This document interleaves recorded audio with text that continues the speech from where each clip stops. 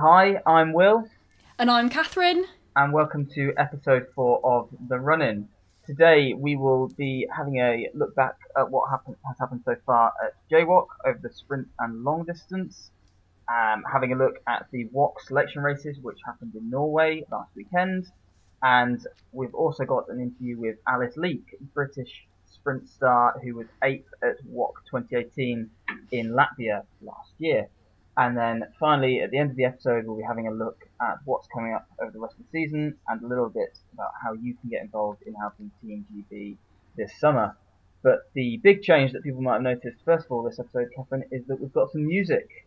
Yay! I've commissioned some music from my friend Jorge Marcos Fernandez, and he's very kindly composed this music for us, so we sound like a proper podcast. Way! So thanks a lot to him for doing the music. There's only one place to start this week, and it is with the Junior World Championships. Will. Junior World Championships is 5 races over 6 days. This year it's in Denmark, so it's for anyone aged 17 to 20. Mm-hmm. You can obviously be younger than that to be selected, but generally it's age groups of 18 and 20. It includes sprint, long, and then the rest day this year before a middle qualifier, middle final, and then the relay. Each nation can have up to 6 athletes in each discipline, and then you've got 2 teams per country in the relay. And this year, the Brits have been doing pretty well. It's been led by Grace Malloy, who's got 2 medals thus far, 1 in the sprint and 1 in the long distance. We'll start with the sprint. That was the first race up. So we'll kick off with the women's. It was won by Elin Gemperle from Switzerland. And Grace took a bronze medal just 14 seconds down. She made a small mistake on the first control, but yeah, pretty resounding performance there. I think Scotland's first medal in 15 years, maybe, Catherine? Yeah, I think that's the stat that's being bashed around on Twitter. Yeah. Fantastic performance as well. Like, been a very promising junior for a long time, so really great to see her take 2 medals already in this competition. Yeah, it's fantastic. And she was followed in 9th place by Fiona Bunn, just 34 seconds back. Was leading up to the 14th control, just had a couple to go, and then lost 42 seconds on the 15th. So a real shame to her that she probably should have got that medal. And I imagine she'll be really stoked for Grace for getting one. I know the guys in that team, they're all really close. They go to uni together, a lot of them up in Edinburgh, and they're all really good friends. So she'll obviously be very pleased for Grace, but maybe a twinge of disappointment for her in her last JWOC that she didn't get a medal. Especially so Fiona is a second year W20 and Grace is a first year W20, and like over the JK and the British, we've really seen it be a fight between the two of them for who's going to take the W20 titles. Yeah, so close all year, and then Grace just pips her at the last at JWOC. But fantastic running by both girls, and they were followed up by Hayley Campbell in 33rd, Laura King 41st, Megan Keith in 83rd, and Neve Hunter in 91st. So, a couple of solid packings inside the top 50 for Hayley and Laura as well. And then in the men's race, it was won by Aston Key of Australia. Obviously learned everything from when I lived with him down in Melbourne. No, I'm going to claim no credit there whatsoever. Aston is an incredibly talented junior. He's a first year 20 now, so he's got another year next year, just like Grace. He's been living in Turku since he came over to Europe in March. He's been on a few training camps with myself and Pete Hodgkinson as well, and other members of the British and Australian teams who live over in Europe, and he's just going from strength to strength every year. Last year he was incredibly disappointed not to get a medal. He was kind of, I felt he was good enough to get one last year. He did as well. And for him to come back this year, get a pretty resounding win by 13 seconds, it's great. He's trained so hard this year to get it, and I was just over the moon for him when I found out on Sunday that he'd won after what was a relatively disappointing race for me. So that picked me up on Sunday. And then the Brits' first First man in was Eddie Narbert, 27th. Alice Thomas was in 35th. Peter Malloy, Grace's brother, 63rd. And Freddie Carcass and Zach Hudd in equals 66th. I think the GB guys, they're all quick. Eddie and Freddie are really fast guys. Freddie competes in the same cross country league as me in the Birmingham Cross Country League, and yeah, he always nips me by a couple of places. He's in the top 10, and it's a league that's won by GB international runners who race at Stirling International and at the Eurocross. So he's really talented at the running, and I think he would be quite disappointed to that. The area is relatively similar to what British orienteers might have faced at sprints up in Scotland. Really tricky housing estates, lots of hedges, lots of alleyways that you've got to kind of cut your diagonal lines through to find the fastest routes. So I think it's really well suited to Freddie. But yeah, shame for him that he was a bit down on probably what he expected, and maybe the rest of the GB boys would have expected more as well. Yeah, some disappointment, but I think it's important to remember that there are over 160 competitors in the men's class anyway. So, and teams have, there are big teams with 6 athletes, in the men's, 6 athletes in the women's for each nation. So there is a big field. I think everyone's raising their game at the Junior World Champs year on year. It just seems to be that everyone going there is training harder than the year before. And certainly, I look back to when I was at the Junior Worlds in 2013. They're training a lot harder than I did when I went. So they're really talented, and these guys have stepped up to senior class well, I think. Fantastic. And the long distance. Tell us a bit about the long distance. Quite an interesting one, this. I think it's suited the Brits really quite well. So Denmark terrain is relatively similar to what we faced at the JK Middle this year and last year in Cannock Chase as well. That kind of spur gully terrain, rolling hills, constantly up and down, but really quite quick forest. It's grotty in the green when it is green, but in the white it's pretty fast. So I think it suited the British runners quite well, and we saw that from the pre-JWOC camp they went on. There were some top results for Grace and for Freddie there. And Grace, again, a fantastic result, a bronze in the long distance, just 31 seconds behind the joint winners, Ida Harpala of Finland and Veronika Kalina of Russia, who is my clubmate at IFK Leadinga. And Grace, fantastic run. The long distance at JWOC it's always tough. It's always pretty grim. It's a long start list. You've got, as you say, 160 people starting at 3-minute gaps. You start quarantine at 9 in the morning, and you might not race until 2 o'clock. So it's a big mental battle as well. And to come so close to a gold medal and get a bronze is fantastic. It's so impressive with the long distance. It was really tough up and down and tricky route choices and everything. Grace's bronze, 31 seconds behind those joint winners is fantastic. Yeah, definitely. And again, Fiona Bunn, I guess should be a bit disappointed. She was leading at one stage, but made a 3-minute mistake coming into the fire lead that they had to split up the runners. Ended up 24th, 5:45 down. I guess after that mistake, her head might have dropped a little bit. Yeah. And just kind of tailed off a bit towards the end. So I guess frustrating again for her that she was in the shout for a medal and obviously more than fit enough to get one. But good signs for the relay later in the week that the GB girls could have a really good shot at getting a medal. Absolutely. And then we also had Megan Keith in 60th, Neve Hunter in 70th, and Ailey Campbell in 74th. What about the men's? So Eddie Narbert led the Brits home in 16th, but it was won by Kasper Fosse of Norway, defending his title from last year, winning by over 3 minutes. Very impressive. Kasper's been running for the Norwegian national team at senior level this year at World Cup already. And has been selected for WOC as well. Yeah. Oh, right. Okay. I didn't realise that. I think he's been selected for WOC. Yes. Oh, man. Wow. Yeah. So, I mean, a WOC level athlete running JWOC and winning it is, it's pretty impressive. It says it all, really. It's hard to see him getting beaten. Aston Key was in 3rd place again. I think Eddie, a top 20 in the long distance is really respectable. Finley Todd 32nd, Alison Thomas 33rd. They're holding their own if they're in the top 50. I guess they'll all be looking for those top 20s.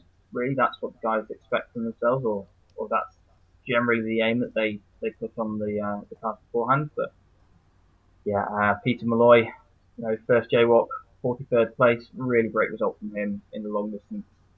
You'd think that maybe he wouldn't have that endurance quite yet compared to the other boys, but holding his own out there is really good to see. Yeah, and he's the youngest as well. Mm. And then this morning we had qualification for the middle, and you said it reminded you of the terrain at the JK. And I saw the map. I was like, it's Windmill Hill. It just looks the same. I mean, it may be slightly different vegetation, but yeah, it just looks really, really similar. And I mean, that was used as a selection race, so I mean, good accidental planning, coincidental. I don't know, something happened there to make it like that. But yeah, I just saw the map. I was like, oh, I just swear I've run there. Anyway, I mean, it's brilliant for the juniors, and obviously we can't find that much related to Scandinavia for the seniors having the World Cup in Finland. But I mean, Danish terrain is quite different to a lot of the rest of Scandinavia. To be fair. But looked very fast actually, and we had 5 out of the team of 12 through to the A final. Fiona Bunn and Grace Molloy actually raced in the same heat, and they finished first. So Fiona was first and Grace was third. Yeah, those two, they're just on fire, aren't they? The middle qualifier is always the most stressful race of the week, because obviously it's the one thing that can cost you racing head to head for a medal, and it's amazing the amount of times people mess it up. So I remember my one in 2013, I smashed my compass at halfway, and it really kind of threw me off, and I missed out by 20 seconds or something. But the amount of people that do is just amazing, and you get big names who miss out. So it's all about just putting yourself in the place where you can do a stable race. It's what we say before the big relays in Scandinavia all the time. You just do your average and don't mess up, and you'll come in with the result you need. Fiona and Grace in first and third. Let's see if they can get a podium tomorrow in the final, because I think it's on. I think it's on for one of them to get one. Alice Thomas, 6th place for the men as well. Top 10 could be on the card for him if he races well in the final. Yep, and then also qualified, we had Ailey Campbell in 14th and Freddie Carcass in 18th. We had so it's top 20 from each of the 3 heats to qualify. A few just missing out: Megan Keith in 23rd, Zach Huz 24th, Eddie Narbert's 25th. I guarantee they'll hear when they're going down the running. If they're starting late in the block or in the middle, this is going to be close. They're coming in for maybe 12th spot or something like that. If they're in the middle of the heat, if you're thinking, is that enough? Is it? And they've got a horrible kind of hour-long wait to see if they're going to make it, and just maybe the final 3 people for Megan would have knocked her out, and it's not a nice place to be, because you're waiting around for ages, and then you find out that you've been binned out.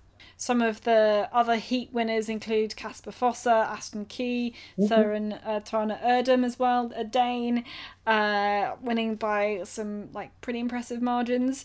Also, Teresa Yanasikova, a Czech athlete, won by her heat by 42 seconds. She's a really great Czech athlete who's been in the senior world champs team for a couple of years. She's yet to win a medal this year. I think she could be a real threat in the middle final. Of course, I think by the time you're listening to this, the jaywalk will probably be over. So we're recording this on the evening after the middle qualification, so we can do all our speculation, and then by the time you listen to this, you'll find out whether we've been accurate or not. Hello, Editing Catherine here. You will have gathered that we were recording this podcast in between the middle qualification and the middle final, but I've been doing all the editing whilst keeping a really close eye on all the GPS tracking, all the live results for jaywalk, and can say that Fiona Bunn has won the silver medal in today's middle final. Absolutely fantastic run from her. The tracking makes it look like she had a really, really solid race, really clean race, when a lot of the top women were making mistakes out there. So it's been a long time coming for Fiona, really, really well deserved. And on the red line I've tweeted a top quality stat, which is they think Fiona's medal and the 2 that Grace Molloy has won equals the number of GB medals that they've won in the last 29 previous Junior World Championships. Fantastic result from both of the girls there. really, really incredible stuff, especially Fiona coming so close to medals in the previous races, previous J-Walks as well. Really managed to put it together in today's run, and then they go on to the relay tomorrow. Let's see what they can do there with those 3 medals between them. It's going to be a tough one, but you never know what's going to happen out in that terrain. So best of luck for the relay. Okay, well, we'll move on as we think about the walk test races and who's going to be selected. The selectors are meeting this weekend in person to chat about who's going to get selected, and then that'll be announced early to the athletes first and then to the rest of us early next week. And will remind us first of all what places are up for selection. How many people, how many spots have we got? So for the long distance, with no qualification this year, so we are in the second division for both the men and the women. So we have 2 spots for both men and women. There's no pre-selections in either of those as yet. In the middle distance, we have a qualification race coming back in this year. It's been out for a few years now to cut down on the amount of time or the amount of races that athletes have to do over the week. So it's back in this year, which means everyone gets 3 spots. For the men, we've already got Ralph Street pre-selected from about April this year, so he's been building up specifically for that race from April. And then on the women's side, there's no pre-selection, so it's all open for the women in both disciplines. And then they'll select the relays as well. There's 1 relay team for the men, 1 for the women, relays each, as it's standard. And they'll pick that based off the results of the test races and then any form from the year. So other relays that have occurred, strengths of the runners, what legs they might choose to put people on, what tactics they're thinking of as well. So the walk test races took place on Friday and Sunday over in Norway near Halden. Will, tell us a bit about the long distance first of all. Oh, well, right. So, Friday afternoon, evening was the long distance. So the first start was at 2:30 in the afternoon. The Brits were off in the last block.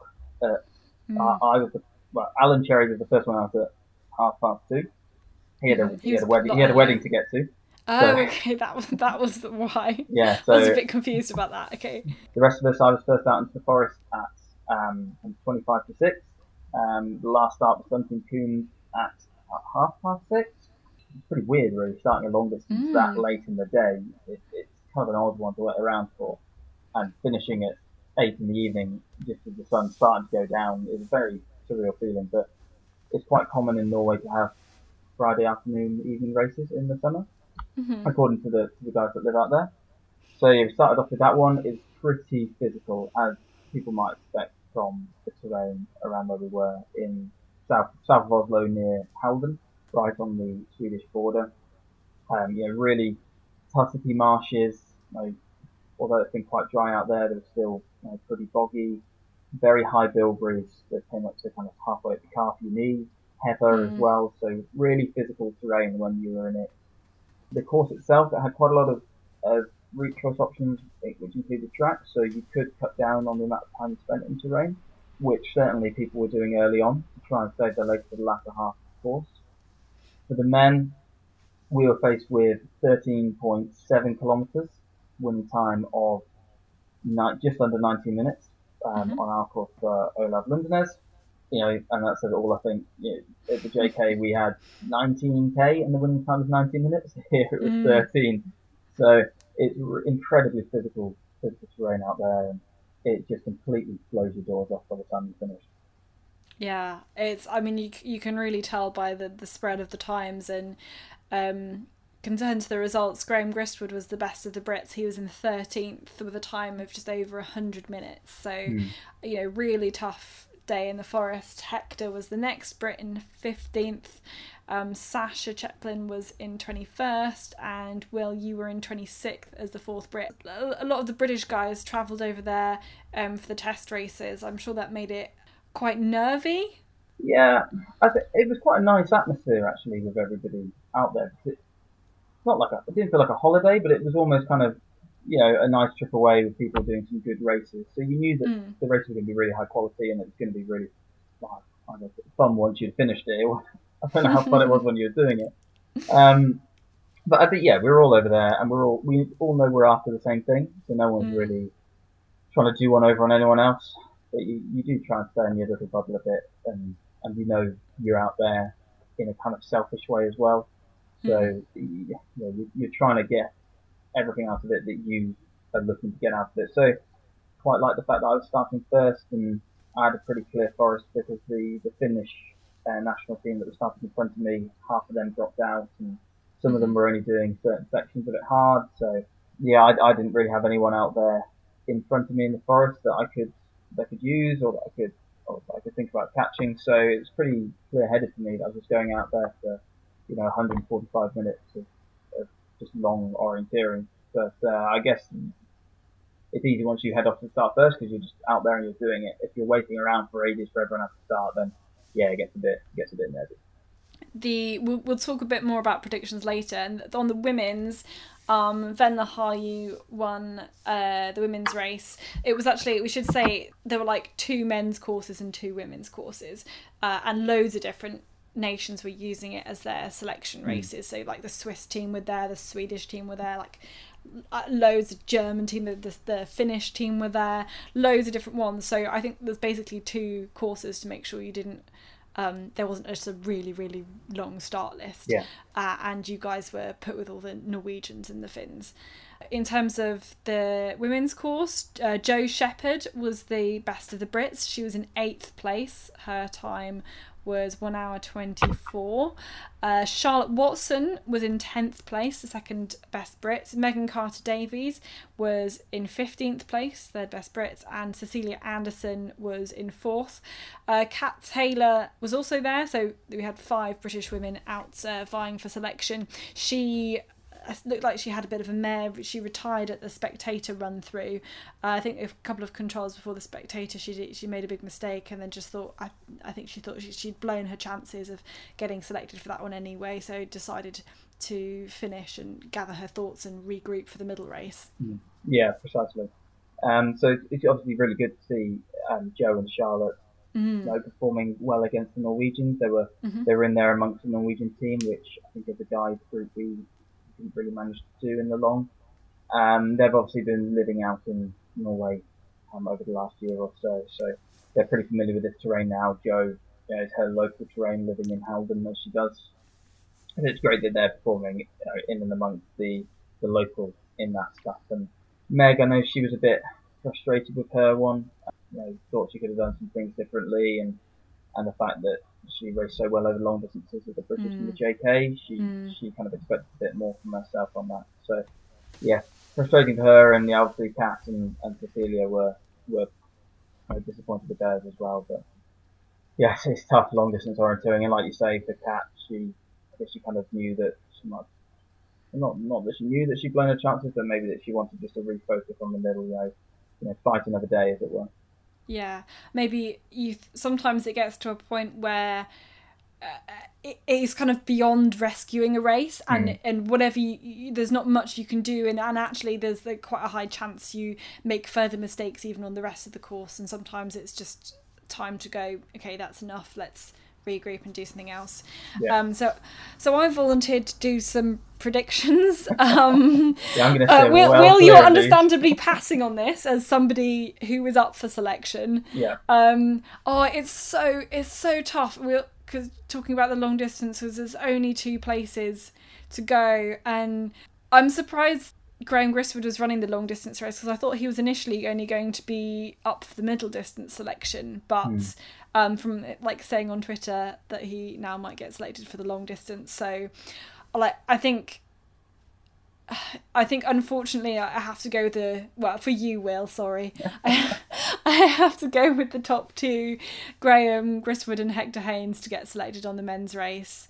I think if it was 3, I'd have put you in there, probably. But I think Graham's experience and will be really good in the World Champs. He's been there so many times, he knows how to deal with that. And Hector, even though he didn't perform as well in the middle distance, he performed really well in the long, and there's a lot to be said for that. And in the women's, I'm really gutted. We've talked a lot about Megan Carter Davies on this podcast already, and what a great spring she's had. I'm really sad to see her in third place and just outside of, you know, if it's like an automatic selection that she's, you know, she's outside of that spot. But I think, like Jo and Charlotte, living out in Norway is such an advantage that they've been able to do that training, and I think that's really showed in this selection race. And Megan, like, working full time and not had that same opportunity, means it's kind of hard for me to leave her out of that selection. But I think I'd have to go with Jo Shepherd and with Charlotte Watson for the long distance on this one.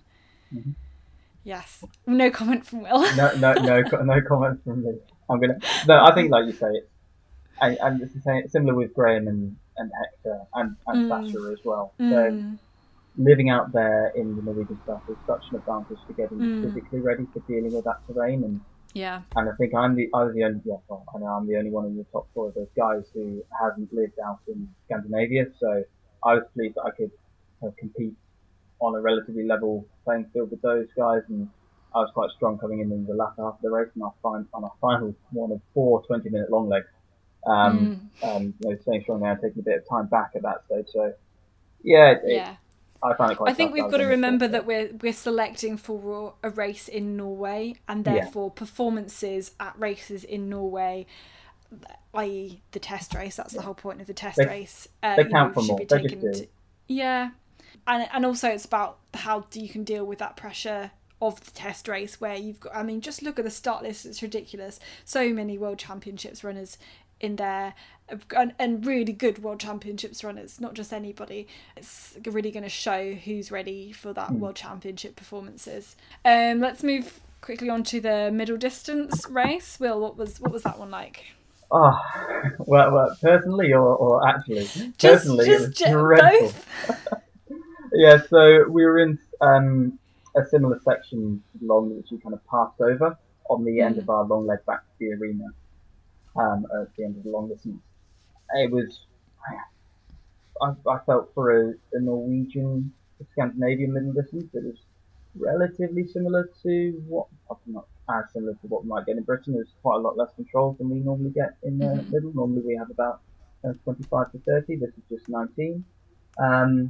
But it was similar, you know, lots of changes in direction, a couple of long legs, you know, quite a few controls which were tucked away, and you had to get to the feature and then, you know, kind of get past it to be able to see the flag on some of them. So it was really quite tricky, and we started off straight away, you know, through some dense, you know, semi-open, some green sections and some sections of a lot of hashing in. So you're thrown right into the low visibility terrain first of all, and that's where I came unstuck actually right at the start. First control, I kind of flew it there, and then had a bit of a mental block for the rest of the course. But I think everyone for the Brits found it pretty tough technically, and I don't think anyone said they had a really clean race. I think everyone made a mistake out there.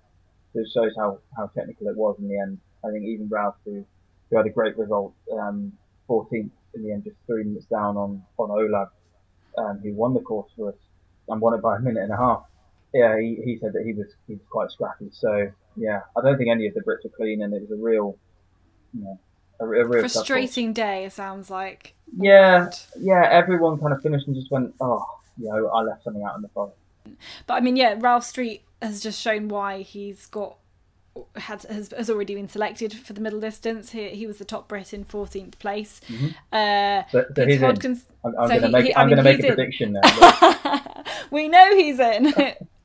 Yeah, he's already there, but we've got 2 more spots to fill, and the next Brit, there was Peter Hodkinson in 25th, then it was Graham Griswood in 29th, Matt Speake in 32nd. That was really good for him to see, and a lot more in the 40s, 50s, 60s, keeping going down the list. Yeah, there you get the people who blew it.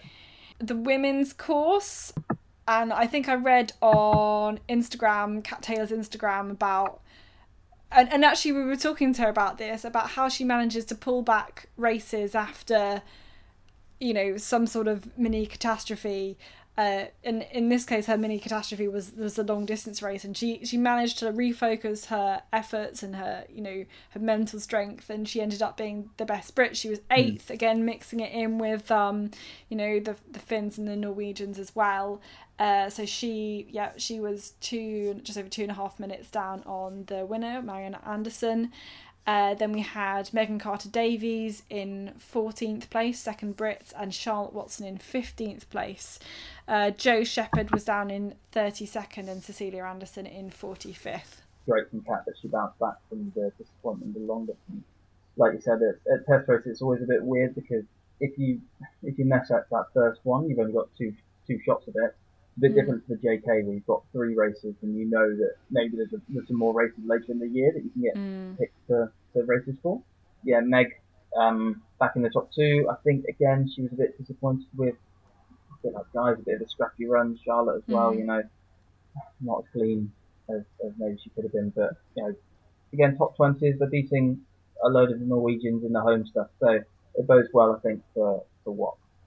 Yeah, so I think that makes my predictions for selections a lot easier on the women's side of things. So we've got 3 spots for the middle, so Kat, Megan and Charlotte I think are gonna my bet for getting selected there. In the men's there's only 2 spots available. It's the men's, I find it so tricky because some people who've had really good like springs, for example like Alison McLeod winning the you know, like the British long distance championships, he didn't have such a great set of races, but like I think this Norwegian terrain counts for so much, so I think maybe Peter Hodgkinson and Graham Gristwood will get those other 2 spots. Yeah, I don't know. This one's much more difficult, I think. Yeah, I don't envy the selectors and what they have to do at the weekend, but yeah, they're your predictions. This is just very light-hearted and humorous speculation. Yeah. Okay, well, we're going to find out at the beginning of next week, so genuinely best of luck to everyone who got selected, and commiserations to those who won't get selected, and you know, there's still lots more opportunities. And these are selection races for other stuff later in the year as well. So World Cups in Switzerland and China later in the year in the autumn, and for Euromeeting and things like that. So lots of other opportunities for anyone who didn't make it. And I guess if you don't make it, then you know, you just got to be happy that people from your home country are just as fit or fitter than you and are going to go and do their best against everyone else. So yeah, I don't think anyone who isn't selected is going to wish anyone ill will for the championships. We'll all be behind everyone else who makes the team. Exactly, that's the great team spirit that we like to hear about. Let's move on quickly, talk about the JOK Chasing Sprint that was held in Falkirk. If you haven't seen the adventure show production of it, please do go and have a watch. I was in the commentary seat once again, also did a little bit of an interview at the beginning. It was very, very different to any sort of production I've worked on. Normally I kind of like get there on the day, rock up, like pre-run the course, and then probably find out where the radio and the TV controls are like during the production. This one I turned up, I had to get there the day before, and we had a meeting and like met the presenters, went through everything, took some photos, and then the broadcast was at 7 p.m. I was there at like 8:30 in the morning, and we were like busy pretty much the whole day, filming other bits, rehearsals, whole like script running order run through and everything. And I'm just used to like, you know, just talking to nobody, commentary, like it's just orienteering the whole time. But for this we had like presenter bits, like interviews, VTs that they'd already recorded, so many different parts of the puzzle and the jigsaw that it was like very, very different. And it was the first time the adventure show had been live, so half the people were like super chill, they'd been live before, and like half the people were really actually quite nervous and quite anxious because they'd like not done live before. And there were loads of people around, there were like floor managers and runners and all sorts, and yeah, it was... Sounds more stressful than racing. Yeah, well, yeah, it was kind of, there were just people everywhere and like this big thing, and they, you know, they don't know. I mean, I'm used to working with directors and people who actually now know orienteering quite well, and this was a team that didn't really know the ins and outs of orienteering, you know, to the same extent that I'm used to. So that was also like quite interesting, and I think it was good that I was like, you know, there were lots of people, like orienteers around, that they could collaborate with and get advice from. But you know, I think it turned out quite well. There's always improvements that can be made, but I think generally the feeling that I was left with at the end of commentating was, what a great portrayal of our sport. You know, this is a sport that I absolutely love, and I really want the essence of the sport to be portrayed well, and also for, you know, people to get inspired by watching races like this and you know, take part in our great sport. Yeah, definitely. No, it was fantastic watching it, and the women's race was won by Grace Malloy, so building into her jaywalk really nicely. Yeah, and it was pretty dominant race by her. Yeah, she did make a couple of small mistakes at the end, and the others were kind of catching her back up. But yeah, she put in a really great performance. Yeah, and then the men's race was won by Chris Jones, who's making Yeah. one of 2 orienteering appearances so far this year. So yeah, I think it's like his 3rd race since the World Championships or something ridiculous.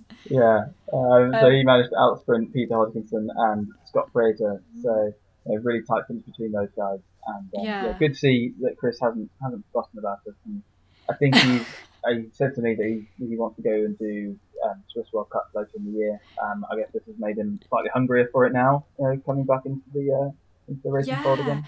Yeah, I think he hadn't really realised how much he'd missed the orienteering and how much he really enjoyed the orienteering, and I think it actually, both his performance and how he felt about the race, really surprised him. So yeah, hopefully we'll see him in Switzerland later on this year. Yeah. And I mean, this is an incredibly fun format as well, with pursuit style racing, which I think we're going to start seeing more and more of on the international calendar, with pursuit racing in the World Cup, like we had in Finland this summer, and we've got the knockout sprinting coming for World Champs next year with the sprint distance. So I think hopefully for me, because I really enjoy this style of racing, we'll get to see more of this on the British calendar, because it is fantastic. Yeah, and everyone was actually really positive about the race and about their experiences orienteering, because, you know, some people can say, oh, it's not proper orienteering, you're just following the person ahead, but I think everybody who was actually racing out there like really enjoyed it and really enjoyed the format and those tight finishes. And actually, yeah, we were treated with pretty tight races in every single race, with people making mistakes, and I think that is also partly to do with some really good planning. Yeah, and you can see people were making mistakes and people were getting ahead of them, so it wasn't just everyone following the leader. People were actively choosing their own routes to get ahead of other people when they're making mistakes. So I think if you set the courses in the right way, people won't just follow everyone else, because you've got to look for the opportunity to get away from people. Yeah, so Pete Malloy won the men's junior race, again ahead of his trip to Denmark for jaywalk, and Pippa Carcass won the women's junior race. She actually caught up a couple of places. Her really, you know, fast running speed really paid off for her in that race as well. Yeah, no, great. And Pippa, the sister of Freddie and Alex Carcass, so 2 guys that have done very well at jaywalk in the past and currently. So yeah, we'll see what she can do in the future. Absolutely. Well, we're going to chat a little bit more about the World Championships and particularly the Orienteering Foundation in a little bit. But first of all, we're going to hear from Alice Leake, one of the stars of British sprint orienteering. Okay, so we're joined by Alice Leake, and as one of the reasons we're talking to you this week in particular, of course we want to talk to you anyway, but it's because a lot of the British athletes are nervously waiting to find out if they've been selected for the World Champs. But as you've focused on the sprint, this isn't the case for you. So if you're not waiting for World Champ selections, what does your year mean instead? What are you doing this year? Yeah, so as most people know, the World Sprint Champs is not happening this year. So I'm having a little bit of a break from international orienteering. I'd kind of had this plan that I was going to focus on my sort of track and road running, try and get some PBs, get really fast. And then unfortunately got injured over the winter, so I'm playing a little bit of catch up at the moment. So currently just having a bit of fun doing some kind of long distance racing at the moment. So things that when I'm focusing on sprint, I kind of never get the opportunity to do. So some hill running, half marathons, kind of all sorts of just fun races really. With the aim of coming back to sprint from kind of the autumn onwards, hopefully. Yeah, and didn't you do a couple of races this weekend?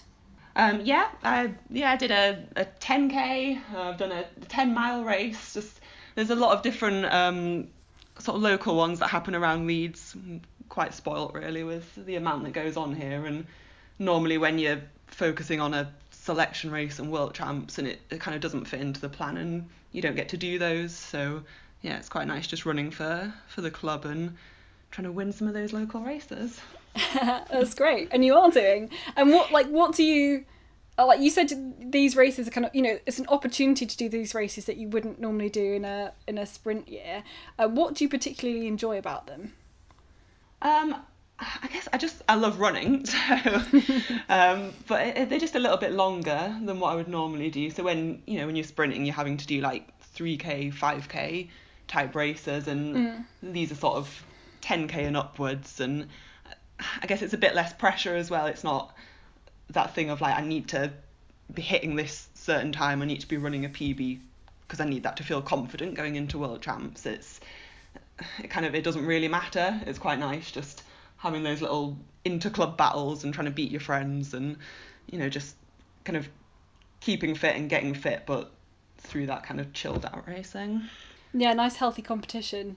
What do you think you learn from these kinds of races that you can take into orienteering? It's kind of that learning to hurt in a way, if that makes sense. So learning to push yourself, and that I guess when you're in a running race, you're running faster than you would be in orienteering. So it's that sort of confidence that I can maintain this speed, and then when you go into orienteering, you don't have to think about that physical element. It just kind of happens naturally.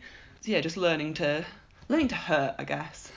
Yeah. That, like, I know I can yourself. do that. Yeah, I know I can do it, and I'm not going to die, and it's fine. And and that's a real key mental component of orienteering that maybe sometimes people let slip by the wayside if they just do navigation training. I think it's a big strength of the Brits that we do just go out there and put it on the line and hurt ourselves against athletic people, because we will just get beaten probably 9 times out of 10. So I think it's good. And I think when you're orienteering, you're by yourself. It's that time trial element, and it's that kind of accountability that I'm going to keep pushing and keep hurting, rather than just kind of, I'll just have a little break here and slow down. And yeah, a question kind of related to that, and also quite applicable when you're returning from injury, things like that. What keeps you motivated to keep going and keep training?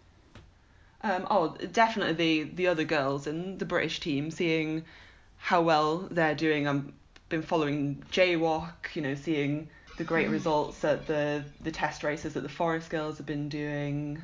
I want to be that good again, and it's that inter team competition, I guess, that I'm inspired by that, and I want to beat them, and that sort of pushes you back on. That. Yeah. Do you think it's harder with that, having that year off, or better for you in terms of motivation? I guess my motivation has waned a little bit this year, but so I was injured over the winter, and I think sort of in that spring period it was quite hard to get back into things, having had kind of 2 months off without really doing a lot, and then there was nothing kind of for this summer that was sort of forcing me to get back to fitness, so that was quite difficult.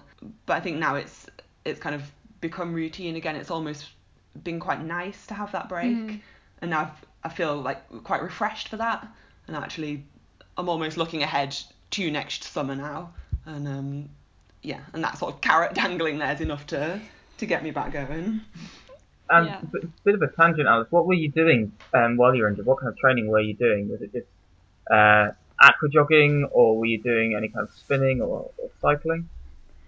A lot of kind of physio exercises. I couldn't really, so it was my knee, so actually things like cycling was still quite painful, so I almost just had to take kind of a chunk out and not really do a lot. And then it was that kind of building back up. So just running like once a week, twice a week, and then cycling, That really swimming, slow that type build. of really, really slow build back up. So yeah, that was quite frustrating, but a necessary thing that every athlete goes through at some point. And you just have to be patient with it and do the strength work, and you get back there.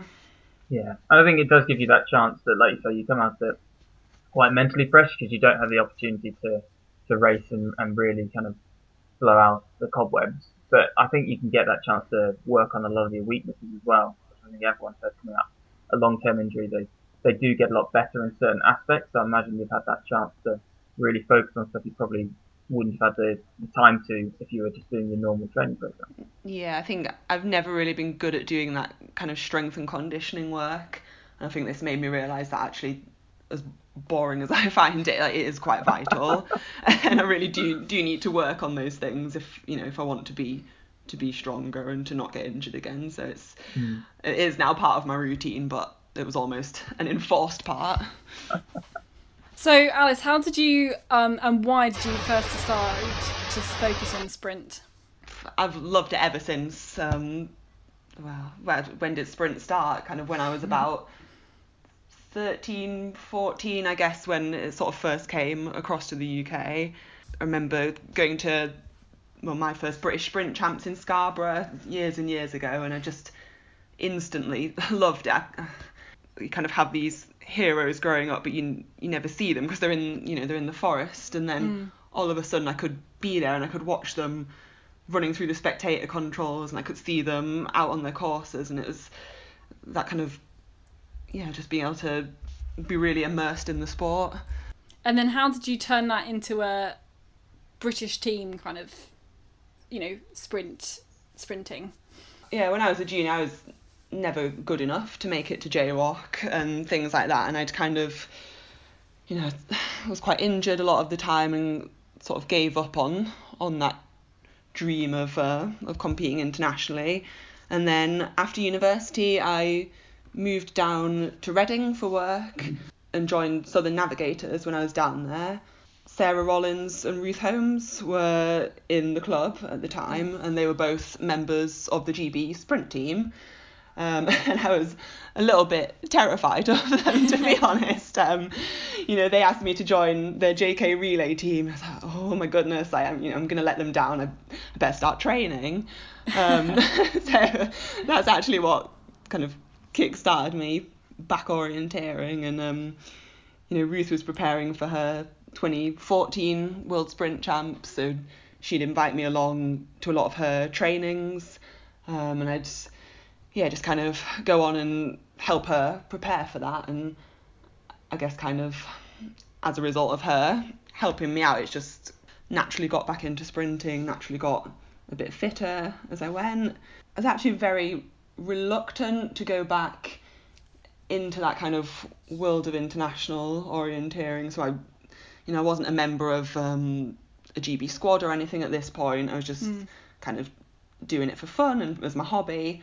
And I was a bit scared that kind of if I went back into that team environment, it would almost like take some of that enjoyment and hobby side of it away from me. Yeah. But I had a lot of people around me who were like, no, like, you're doing quite well, like just give it a go, and sort of pushed me to go to the selection races that year. It took a lot of persuasion to go, actually. It's kind of funny. It's a bit of a life-changing moment, I guess, going there, and it was almost forced to go. And then ended up, I think I came sort of 5th Brit at the JK that year, and then came 3rd in the test races, and kind of just went from not even being in the squad. I don't think I'd even made the British Sprint Champs final the year before, and to suddenly being selected for World Champs in 2015. So it was quite a drastic turnaround that year. Yeah, and a home walk as well.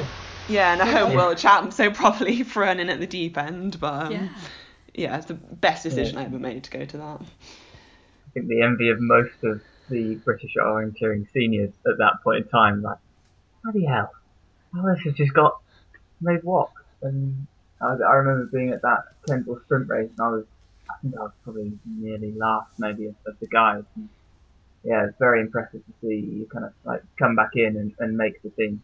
Yeah, no, I remember it as sort of your first GB squad weekend in like 5 years or something, and it was like pre-World Champs with the BBC there filming and all sorts. It was a bit of a shock.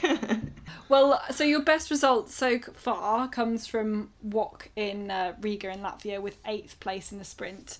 Tell us a bit about that experience and that WOC for you.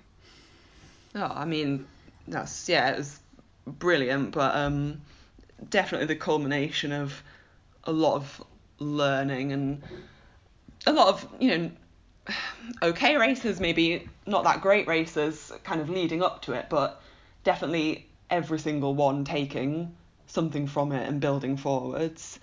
What kind of particular things do you think you'd learned in those few years leading up to it? So 2016, for example, I was definitely physically really fit, and I think I kind of almost focused too much on that year. When I was racing, that was kind of in the forefront of my mind, like, oh, you need to push hard, run faster up this hill, and it's kind of all that, like the physical running side of it was in my mind.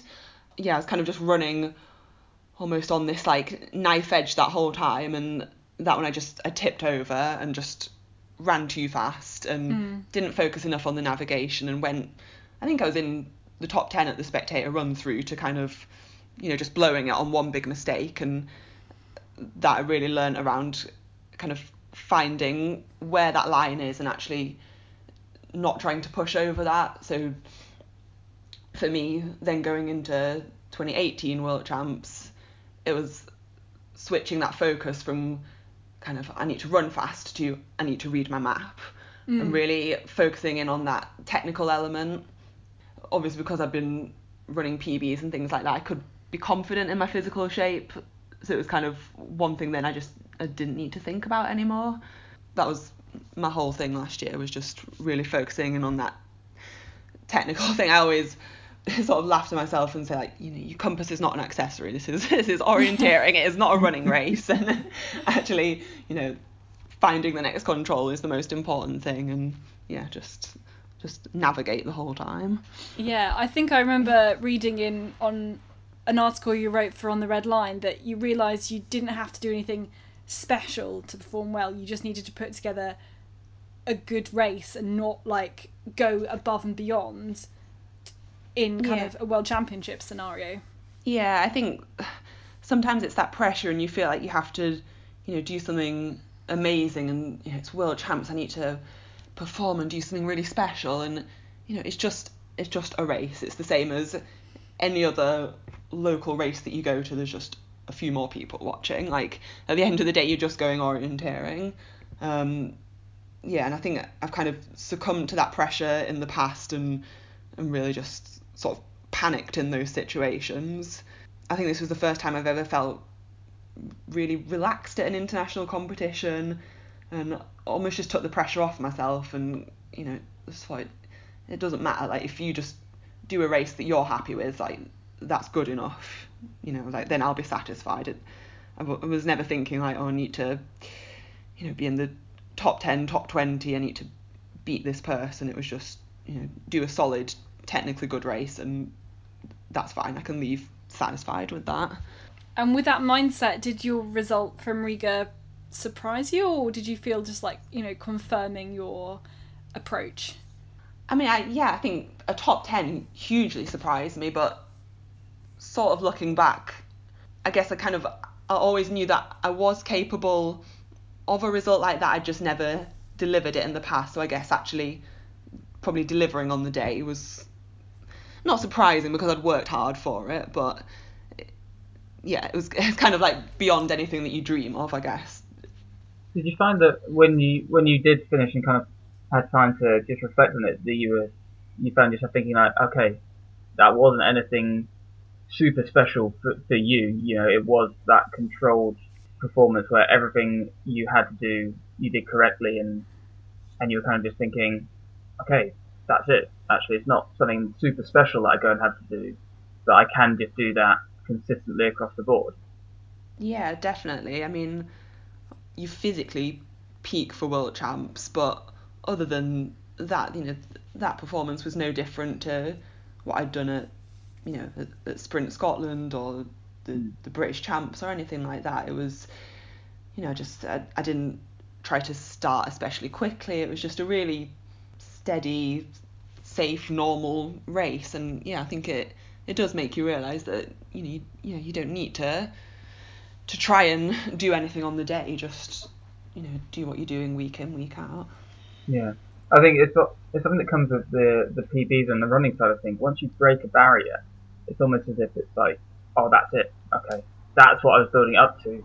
But actually, it just feels quite standard now that I've done it. And I think it can be the same with positions, although it's a weird sensation to say, oh, that position feels not standard, but like it should have happened. And to explain to someone that you feel like it should have happened and you were kind of expecting it, but not really, is quite a hard sensation to put across. But do you think now that you're quite comfortable in maybe next year, you're like, right, I belong in that region of top 15 and top 10? Yeah, I think I definitely have more belief in it now, but then with that, I guess, comes that pressure element again that I didn't have last year, which is probably why I performed quite well. And I don't want that expectation of like, well, I've come 8th, so now I need to be top 6 in a podium. I think it's just that constant, you just want to do the best race possible. Yeah. It doesn't have to be 100% perfect, but a good enough race. And yeah, I'll be satisfied with whatever position that is. Like, I can't affect what training anyone else is doing or how they perform on the day, but if I perform to the best of my ability, then whatever result that comes with, like, that's fine by me. Yeah, makes sense. So going forward, presumably WOC 2020 and 2022 are featuring in your plans. They are. If I can haul myself back to fitness, but that is the plan. Yeah, WOC 2022 is very exciting, being a home world championships, but I'm just focusing on next year for now and sort of one step at a time, really. New discipline next year, so it's trying to really clarify in my mind which of the 3 sprints I sort of want to focus on, and then going away and trying to work on those. Yeah. Do you have any idea at this stage what you'll give a crack at? Because you've had a go at knockout before, at mock and things like that, haven't you? Yeah, and you've obviously been successful at World Cup sprint relays. Mm-hmm. Do you have an inkling of, if you had to choose out of 3, what would you go for? What do you think? But we're not asking you to commit now. Yeah, not. Yeah, see, no, selection meetings tomorrow that Catherine and me are going to have. Selectors' fingers and ears. I mean, I'd love to be able to run in the mixed sprint relay. Like, that is the dream. I know for me, I need to be in a different sort of mental mindset, I think, to be able to cope with the pressure of that. I think the GB team is very strong, and it comes with a lot of expectations to be in that team and do that race. I think the knockout sprint is quite new. Like, I've only ever done 2 knockout sprints, I think. Still a bit undecided about how I feel about them, whether I enjoy them or not. I don't know. I guess at this stage I'd like to have a go at doing a few more, but it's very, opportunities few and far between, really. It's learning whole new tactics, a whole new way of racing. I think you can't really apply the same techniques that you use in an individual sprint to it. Like, to me, it just seems like a completely new beast, really. So just, trying to get my head around that a little bit and see whether we can sort of practice that head-to-head racing in the UK at all. Yeah, and then obviously I'd love to do the individual sprint again and try and build on last year. Yeah, I'm sure we'll have some good sprint camps over the winter this year if everyone can listen. And there's a bit of mapping work going on in the Midlands at the moment for some new sprint maps. So hopefully, we'll have a good pocket of new areas to train on as well. Yeah, I think that is one thing, just getting to new terrains that you're unfamiliar with as well. I think a lot of the local ones you sort of trained on multiple times, and it kind of loses that that kind of technical element to it. But yeah, some good head-to-head British racing would be brilliant. Yeah, getting scrappy in those housing estates. Yep. That's great. And Alice, how special will 2022 be? Didn't you go to university in Edinburgh? Yeah, I am a York alumni. Ooh. So yeah, for me, I can't resist. Sorry. Shush. Yeah, I think for me, like, Edinburgh's always has got that special place in my heart. Like, I had brilliant 4 years studying there, and to have my first World Champs was in Scotland, and to have that potentially a last World Champs in Scotland would I just feel like it'd be a little dream or something. But yeah, I'm excited for it. Fantastic. What are the rest of your plans for the rest of this year? Got anything that you're doing particularly exciting? Well, what am I doing? Swiss orienteering week, so just some fun orienteering in the mountains. Very nice. Always brilliant fun, that one. Yeah, I'm excited for that. From September onwards, back into Sprintland, so heading out to the Vienna Orienteering Championships. So they've got 4 sprint races in Vienna over a weekend. Oh, very nice.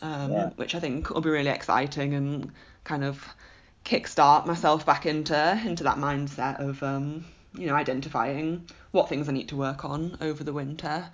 And then fingers crossed, a World Cup would be nice to go out to as well. Yeah, Fantastic. Switzerland and China, aren't they? Yeah. Knockout sprint in Switzerland. Yes. So yeah, my plan is hopefully to go to the Swiss one. I don't think I'll be going to the China one. But yeah, it'll be good to go and have another go at a knockout sprint. Yeah. Fantastic. Definitely. Well, best of luck going forwards, Alice. Thank you very much for chatting to us. Yeah, thanks. Thank you for having me.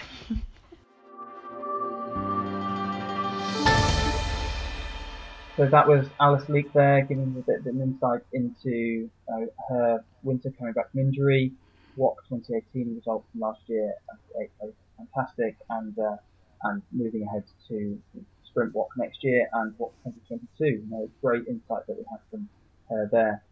We're now going to talk briefly about the Orienteering Foundation. For the last few years, the Orienteering Foundation, which is a charity, has helped support the British WOC team in funding our competition at WOC, and allowing us to perform there as athletes and taking a massive amount of stress off us. They've just set up a fund for this year's competition. Orienteering, it's not a sport that receives a large amount of funding anymore from central governing bodies, so us as athletes have to take a large brunt of the expenses ourselves. So these guys have been really kind in supporting the team over the last few years, and obviously the British Orienteering public have contributed immensely to the progression of the team, to the senior athletes, and yeah, it's been really touching to see how many people are committed through the Orienteering Foundation to helping us kind of follow our dreams in pursuing orienteering at an elite international level. Catherine, do you want to explain a bit kind of how it's distributed and what this kind of covers? But it's between 2017 and 2018, you guys have already raised £18,000, and that gets distributed evenly between athletes selected for the World Championships. It helps cover costs not only of actually getting to the World Championships, and which it's in Norway, it's not a cheap country, but also training is so important, as we've seen, to be training out in relevant terrain, and just even getting to like test selection races, the amount of training and travel particularly that's required in order for you to even be considered for selection for World Championships, let alone having a great performance there. There really is a lot. Will, how you maybe talk a little bit more about just how much stuff that has to be funded. I mean, most of us have to have a full-time job to be able to support us. I mean, this is no one really funded to do this unless you're really lucky to be one of those top few. Yeah, and in the right countries as well. You know, there are exactly. a few pros, but in Switzerland, in Sweden, and not in the UK. And we obviously get support if we're lucky enough from our clubs, and I know Octavian and Drew have supported me in the past, and support from my family, and especially when you're a junior, your parents support you all the way through. So my parents supported me a hell of a lot when I was going through the junior ranks. But when you're a senior, it's obviously a bit more of the onus on yourself, and I guess with rent and all of that, the funding from the Orienteering Foundation is just immensely helpful. The training camps that we have to go on to be able to perform in the terrain, like you said earlier, Catherine, the Norwegian terrain is so physical, you've got to spend time out there if you want to perform well in it. And it's a vast amount of expense. You couple that with races earlier in the year for World Cups, for even JK costs a fair bit of money nowadays. So, I mean, just the support from the Orienteering Foundation really does make things so much easier for those people going to the World Champs, and takes a massive burden off them. And some people write articles for them as recompense and try and support in any way we can back for them as well. But we don't take it for granted the influence that the Orienteering Foundation has on our ability to race at that level. Well, yeah, you heard it from one of the British team there. I mean, it's so important. The O Foundation Fund doesn't just fund World Championships athletes; they fund also all sorts of other different projects as well. So it's been really, really valuable for the athletes in the last couple of World Championships. So please do dig deep and support these athletes as they make their way to Norway. Personally, massive thank you from me for the help it's given me over my career thus far, and I know a lot of the other people in the team are really grateful for the help they've received. And next time we'll be back, we'll be kind of running through whether Catherine got her predictions right for the GB team for WOC.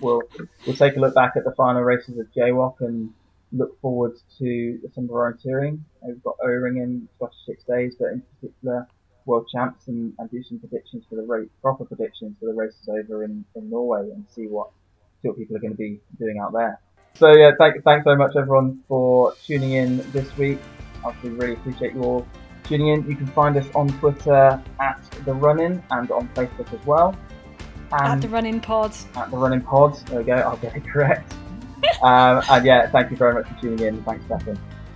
Thank you. See you next time.